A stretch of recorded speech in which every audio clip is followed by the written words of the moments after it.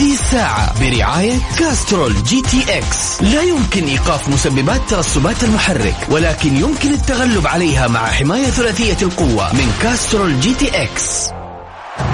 نستضيف الآن المشرف العام على كرة القدم بالنادي من قلب أستاذ الجوهر. الجولة. ونوعد الجماهير بمستوى أفضل في المباراة القادمة بإذن الله من هالجولة. الجولة. بصراحة جميع اللعيبة الأجانب اللي تم التوقيع معهم في النادي لهذا الموسم ممتازين جدا ولسه ما ظهروا بكامل مستواهم. احنا لسه في أول جولة.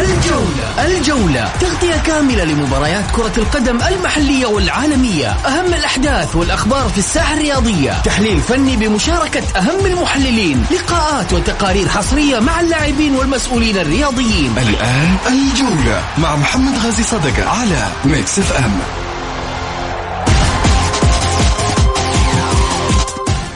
حياكم الله متابعينا الكرام في الجولة وفي ميكس اف ام. كل عام وانتم بخير يا رب إن شاء الله، ويجعلوا إن شاء الله شهر خير على الجميع، وقدومه قدوم خير يا رب إن شاء الله على كل من يسمعنا في إذاعة ميكس اف ام، وكذلك أيضا عبر متابعيه الجولة. خليني أرحب فيكم، وطبعا للمشاركة بالبرنامج على الواتساب 0548811700، وكذلك خليني أبدأ معاكم قبل ما نبدأ كما تعودنا دائما اربطوا الأحزمة والبسوا الكمامات.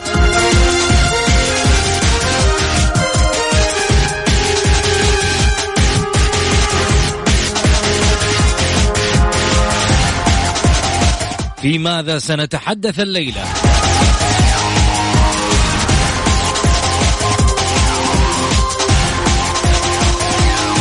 الاستئناف تثبت قرار إيقاف حمد الله، والدنيا قامت وقعدت على القرار.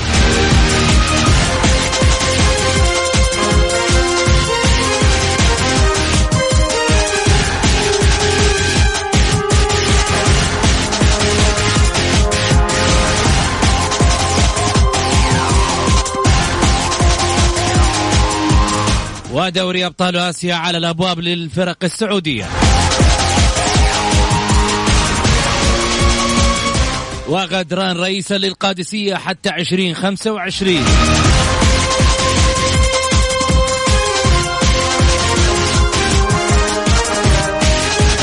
وحتى هذه اللحظة من برأيك قد يكون بطل الدوري؟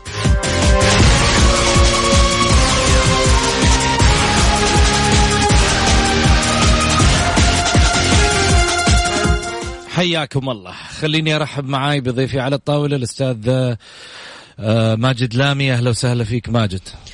يا أهلا وسهلا فيك، ونرحب فيك ونرحب في جميع المستمعين، ونتمنى لهم نهنيهم بمناسبة قدوم شهر الفضيل، شهر رمضان المبارك.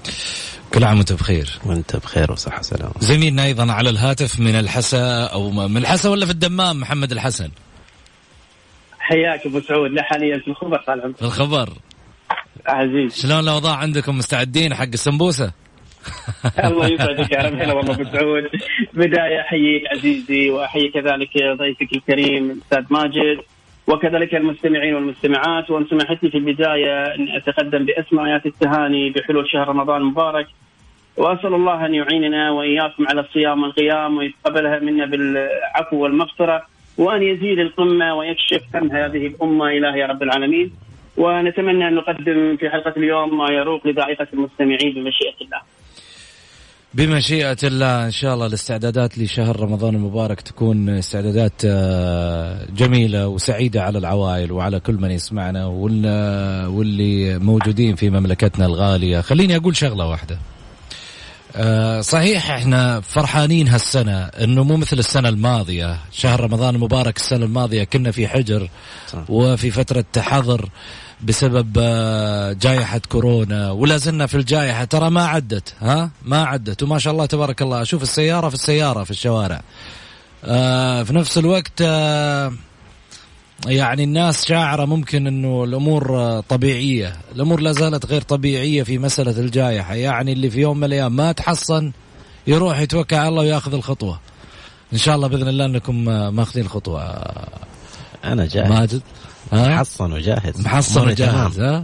من مباراة المنتخب أنت كنت معاي وتقول لي أنا جاهز في أخضر مؤشر أخضر. جميل.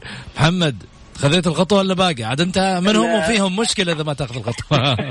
لا بدأت على أخذ الخطوة الحمد لله رب العالمين، والجرعة الأولى، وبحكم إن إحنا من تأثرنا بالفيروس في المرة الأولى وأصبت هذا الفيروس فاكتفيت بالجرعة الأولى لله الحمد، ومرت مرور بصحة وعافية ولله الحمد، والآن أنا محصن أقدر أجيك وأختلط معك مع أي شخص ولله الحمد. أمورك طيبة الحمد لله رب العالمين. بس عاد خلني أقول لك شغلة، أنا عندي واحد هنا مهتم بالشأن الشبابي ماجد لامي، وأنت مهتم بالشأن الهلالي، وبالتالي عندنا جوانب كثيرة نبغى نناقشها مع بعض. لما تكون اليوم الشخصين اللي موجودين عندي في الطاولة كل واحد فيهم عينه على الصدارة، هذه مشكلة في حد ذاتها. السؤال هنا اللي يضع نفسه، الشباب عاد من مباراة الباطن بعد تخبطات في المستوى في مباريات سابقة قبل مباراة الباطن. اليوم الهلال يخسر بالرغم أنه كان متصدر، الهلال يكسب بالرغم أنه بعيد عن الصدارة. كلها معطيات تعطيك مؤشر أن الصدارة لم تحسم ولن تحسم بعد. يعني في كل الأمور الصدارة مش محسومة لآخر رمق. أعطيني رأيك، هل الشباب قادر على حسمها؟ مرشح الأجدر هو من سيقود المرحلة المقبلة بعد انتصاره على الباطن؟ وهل هي فعلا المقياس لأنه الشباب قد يكون البطل بالفعل بعد المباراة هذه؟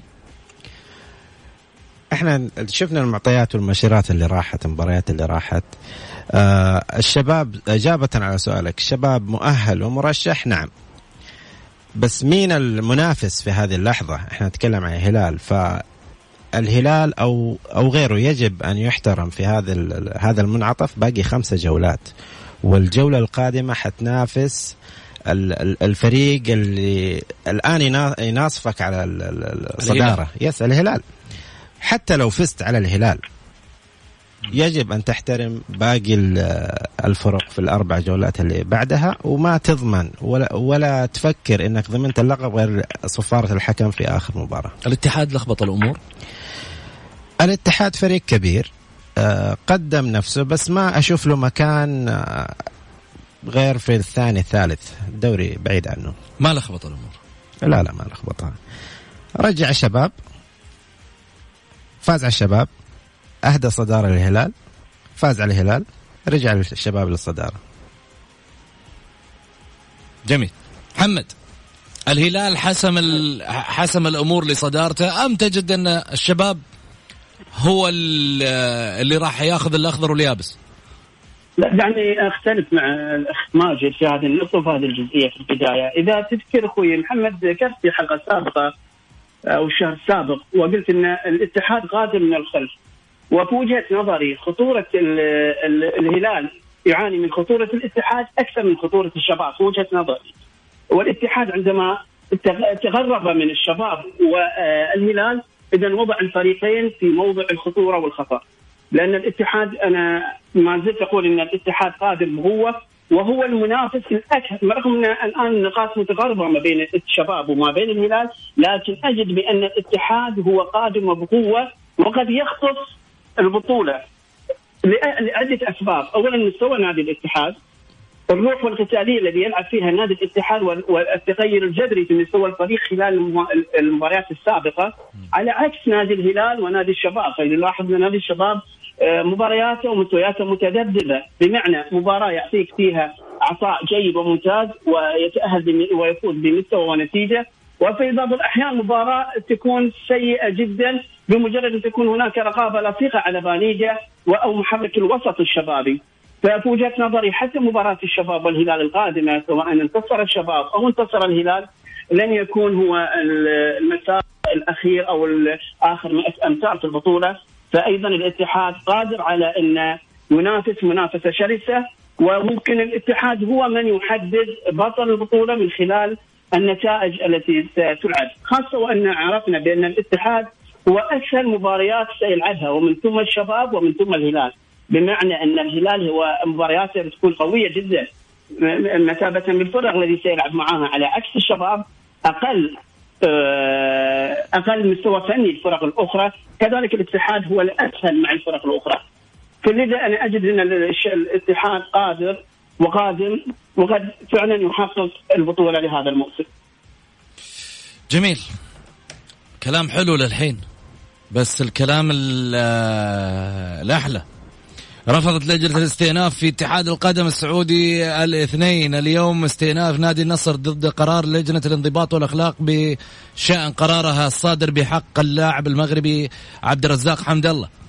أشارت اللجنة إلى أنها قبلت الاستئناف شكلا ورفضته مضمونا من حيث الموضوع، ومؤيدة قرار الانضباط بحق اللاعب. وأعلنت لجنة الانضباط الأربعاء الماضي إيقاف حمد الله مؤقتا لمدة 15 يوم قابل للتمديد في جميع المباريات التي يحق له المشاركة فيها لحين الانتهاء من دراسة اتخاذ القرار بشأن ما بدر منه في المباراة التي جمعت فريقه بالفيصلي ضمن نصف نهائي كأس خادم الحرمين الشريفين. ايش رايك؟ بالنسبة لي عقوبة، لاعب أخطأ وتم تطبيق العقوبة عليه. يستحق بنظر النظام 15 يوم ولا تمديد؟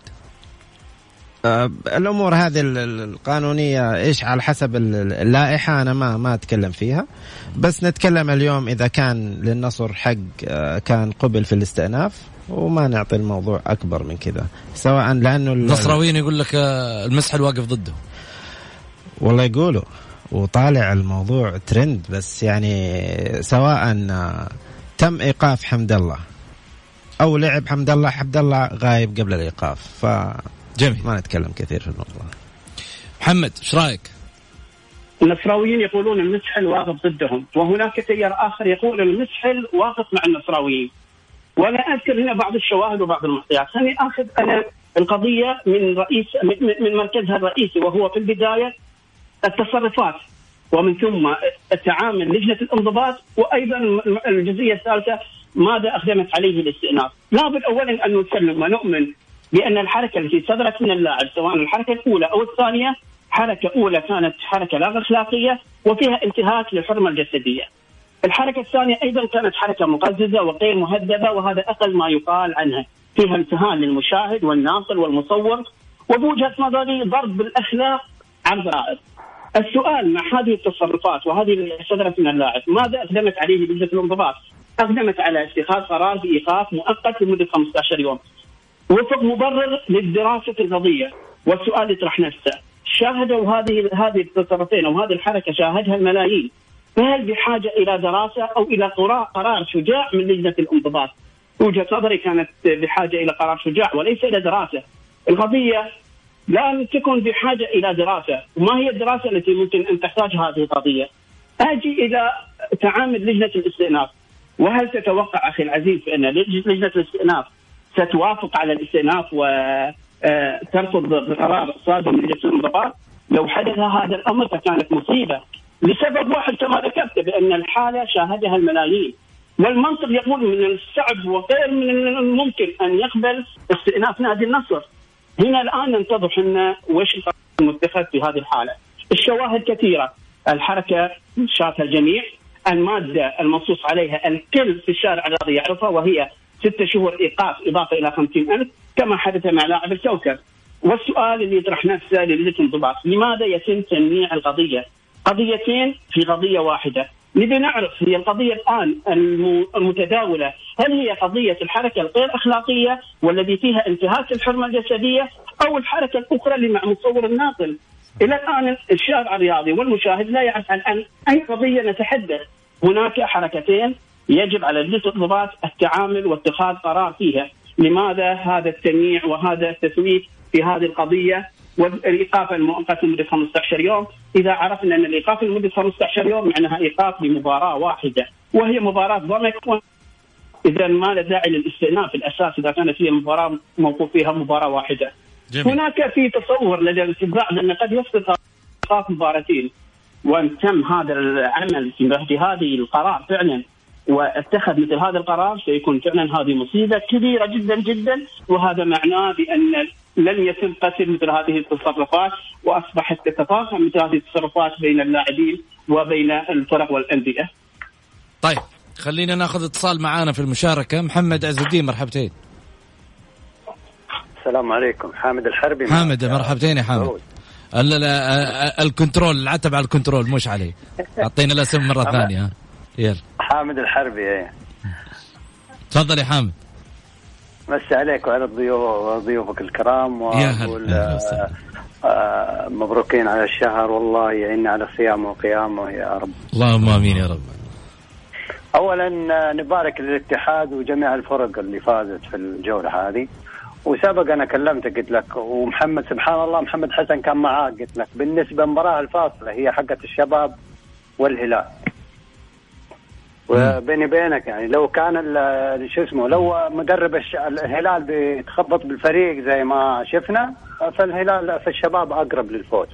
هذا الشيء سبحان الله، يعني شفنا يعني المدربين ما يفكر الواحد بفريق ويشوف المواهب ويشوف ما شاء الله اللاعبين الكويسين، شاء الله وانصاب هوساوي ودخل ما شاء الله اللاعب الشاب اللي هو عبد المحسن، وشوف ايش اللي صار. يعني لو الهلال برضو لاعب مفرج بدل البلاي كان شفت غير كذا. والتخبطات هذه الإدارية وتخبطات المدربين هذه هي اللي بتهوي بالأندية صراحة. وبدأ نشوف الاستعدادات يا أخي. أنت الاتحاد ما شاء الله لعب كامل جنوب نجومه قدام الرائد وشوف تعادل، لكن لما اهتموا بالمباراة وعرفوا أن مباراة فاصلة قدامهم لعبوا. فين اللعب هذا؟ ما بنشوفه هنا. فينه؟ يعني معناته أن اهتم الفريق بالمباراة هذه. نتمنى أن الفرق كلها تهتم وتكون مبارياتها 26 أو 30 تكون في نفس المستوى، لأنهم يهتموا بالمباريات ويهتموا بالفريق اللي أمامهم. جميل. طيب شكرا لك يا حامد، وكل عام وانت بخير. وانت طيب إن شاء الله. يا هلا وسهلا. طيب تتفق معاه ماجد؟ أتفق معاه بالنسبة موضوع إنه ضعف الهلال أنا ماني شايفه ضعيف أو مدرب ضعيف. يضرب في المستوى بس له سبب. الموضوع إنه مقابل الاتحاد اليوم، الاتحاد هو اللي قابل الرائد. فقط الاتحاد يملك مدرب يتعامل مع كل مباراة بمعطيات وقوة الخصم المقابل. يدرس جيدا إيش النقاط القوة ويتعامل معها على هذا الشأن. جميل. وتم التعامل بنجاح مباراة الهلال من بداية الموسم فقط قطعة مهمة أو لو فترة فقط قطعة مهمة اللي هو إدواردو. تمام. إضافة إلى غياب إدواردو كان يعني دائما يثير الجدل. كمل إدواردو، راح إدواردو، ترك ثغرة. اليوم مباراة الاتحاد زاد عليها سالم الدوسري وسلمان الفرج، فوسط الهلال كان سلمان الفرج كان تايه، كان في نوع من الربكة، نوع من التوتر.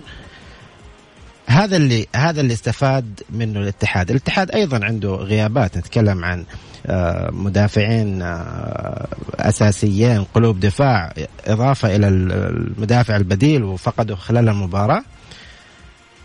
هذه المجريات تستفاد منها الاتحاد بنجاح. جميل.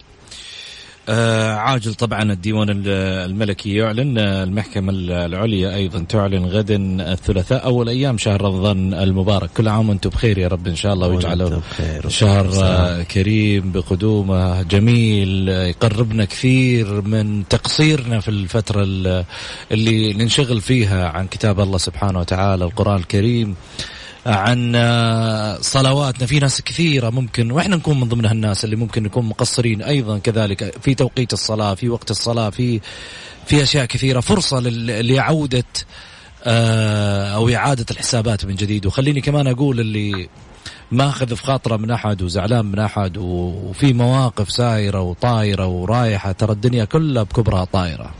عيد حساباتك وفكر من هذا الشهر الكريم أنها تكون فرصة لأني أفتح صفحة جديدة.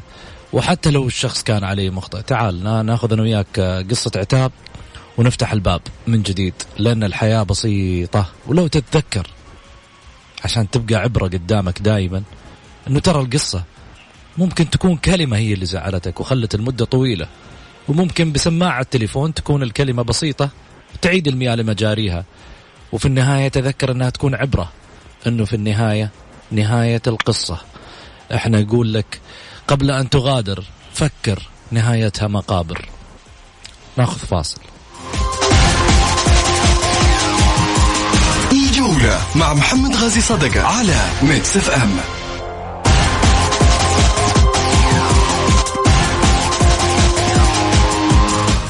حياكم الله، رجعنا لكم من جديد للمشاركة في البرنامج على الواتساب على 0548811700.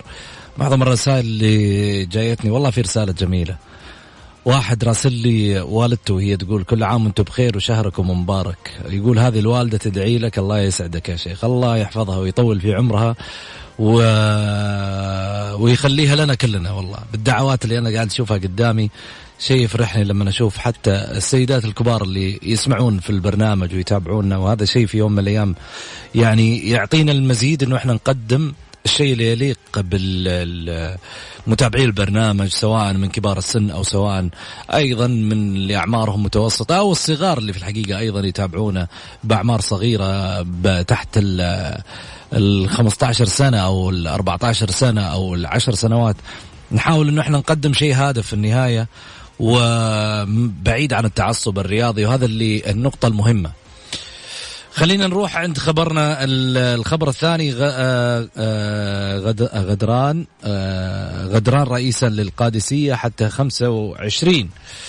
رئيس الجديد للقادسية هو طبعا من تنصيب الجمعية العمومية في نادي القادسية أحمد غدران رئيسا للنادي لمدة 4 أعوام مقبلة، ذلك خلال عقد أعمال الجمعية العمومية الخاصة بالنادي عبر منصة زوم الإلكترونية بحضور 34 عضو تصدرهم العضوان الذهبيان مساعد الزامل ب4500 صوت وأحمد غدران ب101 صوت. وضمت القائمة برفقة الرئيس كل من محمد الصالح وحمد العمار وسعود السويلم وثامر الدوسري وبدر الرجيب وتركي الجحلان ومشعل السعيد. ومن جانب قدم أحمد غدران الرئيس الجديد للقادسية شكرا لأعضاء الجمعية العمومية الذين حرصوا على التصويت، مشيرا لأنه فخور برئاسة نادي عريق وكبير بحجم القادسية، متمنيا أنه يلبي برفقة مجلس الإدارة طموحات الجماهير خلال 4 أعوام المقبلة. وقال فور تنصيبه رئيسا للنادي القادسية في وضع مطمئن حيث يخلو من المشكلات والديون المالية، وهذا مريح جدا للعمل ويساعد على تحقيق النجاح، مختتما حديثه بمواصلة العمل الجماعي والسير قدما نحو تحقيق أهداف النادي. رسالة محمد على ما يبدو بأن يعني مطمئنة للقدساوية وتنصيب رئيس جديد من دون مشاكل. ما شفنا مشاكل من حيث أنه يجي صحيح. رئيس ويروح رئيس صحيح، ولكن لفت انتباهي أخوي أبو سعود أن قلت العضوان الذهبيان مساعد الزامل وأحمد غدران. ومساعد الزامل هو الرئيس السابق لنادي القادسية، والآن أحمد غدران هو الرئيس الحالي لنادي القادسية، فهم عضوان ذهبيان وهم رؤساء الأندية السابقين للنادي. ولكن السؤال اللي عليه علامة استفهام، لماذا في نادي القادسية خلال مواسم بسيطة مساعد الزامل ومن ثم تكليف ناصر الدغيثر والآن أحمد غدران عدم استقرار في رئاسة نادي القادسية، رغم أن الوضع في نادي القادسية وضع يعني محدد لرئاسة النادي، يوجد في مواهب، في أيضا موضوع الاستثمار في نادي القادسية متاح بشكل كبير جدا. فالملاحظ أن معظم الذي يرشحون لرئاسة بعض الأندية دائما تكون بالتزكية، وكأن هناك لا يوجد شخص آخر يدخل منافس لهذا الشخص.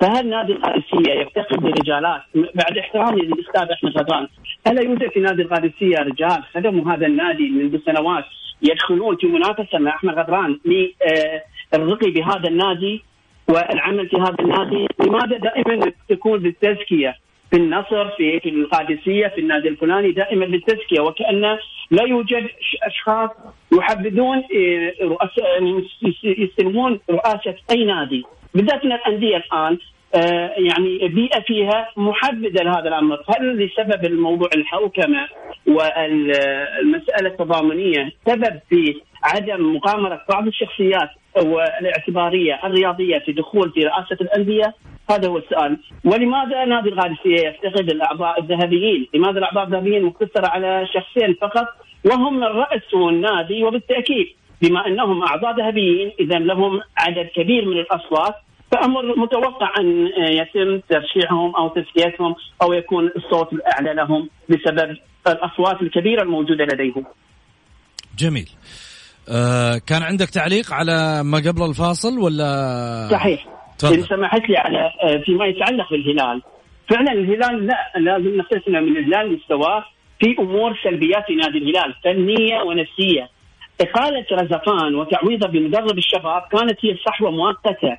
وجدنا الهلال في بعض المباريات ومن ثم رجع الهلال لمستواه مع رزقان في قبل إقالته. وجدنا ضياع الروح والقتالية والتركيز وفي الإعداد النفسي والذهني لدى اللاعبين، وهذا الأمر صار ملحوظ في مباراة الاتحاد. من تابع مباراة الاتحاد وجد على النقيض تماما نادي الاتحاد. وجدنا العمل الفني، الروح، القتالية، التركيز، الرغبة في الفوز، هذا كان شبه معدوم في نادي الهلال. وهنا علامة الاستفهام لإدارة نادي الهلال، أين مدير الفريق؟ الهلال ليس بحاجة إلى عمل فني، هناك خلل في العمل الجهاز الفني وهو غير ذو كفاءة لتدريب نادي الهلال، لا بد نؤمن بهذا الشيء. ولكن أيضا في أمور نفسية تعالج وتخبئ الأخطاء الفنية، ومن ضمنها الأمور النفسية. هل هذا متوفر في نادي الهلال؟ حاليا أعتقد لا. الهلال بحاجة إلى شخصيات مثل سامي الجابر، صالح النعيمة، مدير تنفيذي، مدير كورة يكون متواجد في الهلال. بالتأكيد سيكون الهلال بشكل آخر ويلعب دور في تفوق الهلال. في هذا الوضع أجزم بأن الهلال سيستمر مع الأعداد النفسي الضعيف ومع التخبطات الفنية، سيستمر الهلال في تفريط في النقاط وقد يخسر بطولة هذا الموسم. جميل. خليني طبعا مش جميل انه يخسر بطولة هذا الموسم عشان لا تفسر في النهاية اني اقول جميل. هذا متأكد. ايش تبغى تقول؟ على الطرف الثاني من الطاولة حيكون جميل إنه الهلال يسقط بزوج الدوري لصالح الشباب. ماجد يقول إيه جميل صحيح يعني من طيب أكيد بالنسبة للمنافسة شيء جميل، لكن إحنا كبرنامج نتمنى أن نشوف كرة حلوة، نتمنى أن في النهاية نكون منصفين للجميع ومعطين كل الألوان حقها. البدايات لأبطال آسيا 25% يقولون نجاح للهلال، بينما بعد طبعا بقاء الأهلي والنصر دون الوحدة بعد خروج الوحدة من أمام الشرطة العراقي في الملحق اللي هو الشرطة الجوية العراقي. أعتقد أنه أعطى مؤشر أنه الفرق الآن اللي راح تلعب في الدوري في أبطال آسيا الهلال الأهلي النصر فقط 3، وبالتالي الأهلي والنصر عندهم مشاكل والهلال اليوم ظهرت مشكلة. طب الفرق السعودية إلى أين في دوري أبطال آسيا؟ ماجد إيش ما كانت عندك مشاكل، الأبرز اللي حيقدر يقدم مستوى اليوم والأجهز نقول نادي النصر والهلال، وبالدرجة ثانية الأهلي. اليوم كل المطلوب منك تجملها في كم مباراة في المجموعات هذه، تمام، تتجاوزها بأعلى عدد نقاط، وجايتك فترة صيفية ضبط أمورك. فأنا ماني شايف إنه في مشكلة إنه يتجاوزوا الثلاث فرق. الوحدة كان وضعه مختلف داخل البطولة لأنه فقط مرشح لها وتركيزه بعيد جدا، مركز على الدوري، لأنه أي خطأ للوحدة في الجولات القادمة حيروح للدرجة الأولى. ايش تقول محمد؟ أتفق إلى حد ما مع الأخ ماجد. أنا أقول فعلا مستويات أنديتنا في هذا الموسم هي متذبذبة، ليس بالمستوى الفني المأمول، ولكن قد ما يشفع لهذه الأندية ونجد أو نتفائل بأنها ممكن أن تقدم خطوة وتظهر بمستوى أكبر والمأمول منها بسبب أن المباريات تقام على أراضينا. هذا رقم 1. رقم 2 لا يوجد مسألة الذهاب والإياب وموضوع السفر والذهاب والعودة، وهذا أيضا يلعب دور كبير في موضوع الإرهاق والتعب وعدم التركيز.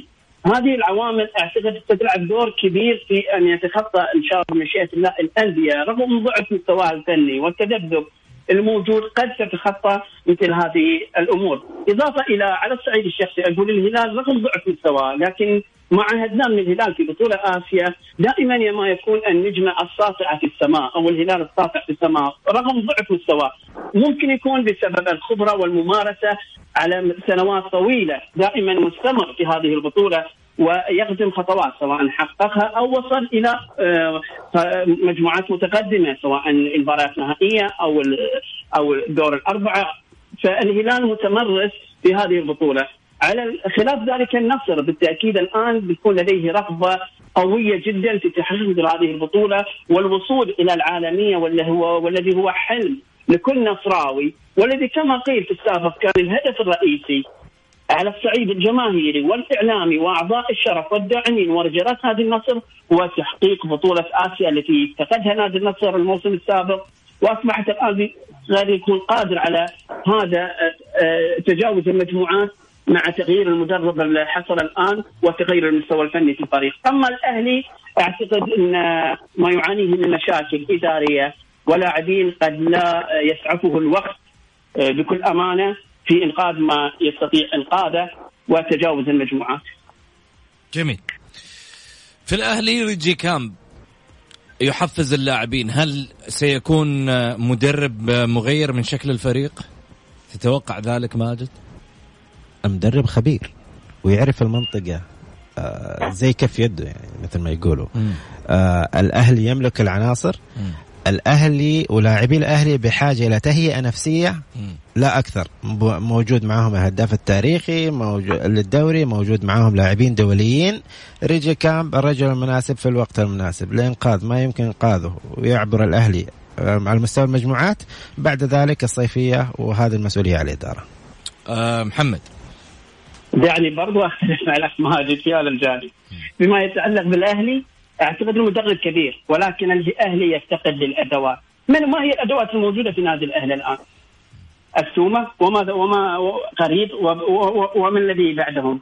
طيب على السريع الأدوات يفتقد. تفضل. الأهلي يفتقد الأدوات بكل أمانة. الأهلي يمتلك أسماء لاعبين، ولكن داخل الأخضر هم أشباح، والدليل المستويات التي يقدمونها. ليس خلل فني في الأهلي، الخلل هو في اللاعبين ثم اللاعبين ثم اللاعبين ثم الإدارة، وليس في الجهاز الفني. جميل. محمد شكرا لك، يعطيك ألف عافية، كل عام وانت بخير، وجعلك إن شاء الله بإذن الله من عواده يا رب إن شاء الله دائم. جميعا وانت كذلك كل عام وانت بخير، وكذلك الاخ ماجد وجميع المستمعين والمستمعات. يا هلا وسهلا ماجد، كل عام وانت بخير وجعلك ان شاء الله من وانت بخير وصحه وسلامه استاذ محمد الحسن، ونلتقي فيكم على خير باذن الله. طبعا حلقات البرنامج راح تكون في شهر رمضان المبارك الساعه 1 صباحا الى الساعه 2 من كل يوم، عدا الخميس عفوا عدا الجمعه والسبت كما هو المعتاد من الاحد الى الخميس. احنا معاكم في الجوله، القاكم بحفظ الله ورعايته، وتكونوا بصحه وسلامه، كل عام وانتم بخير يا رب العالمين.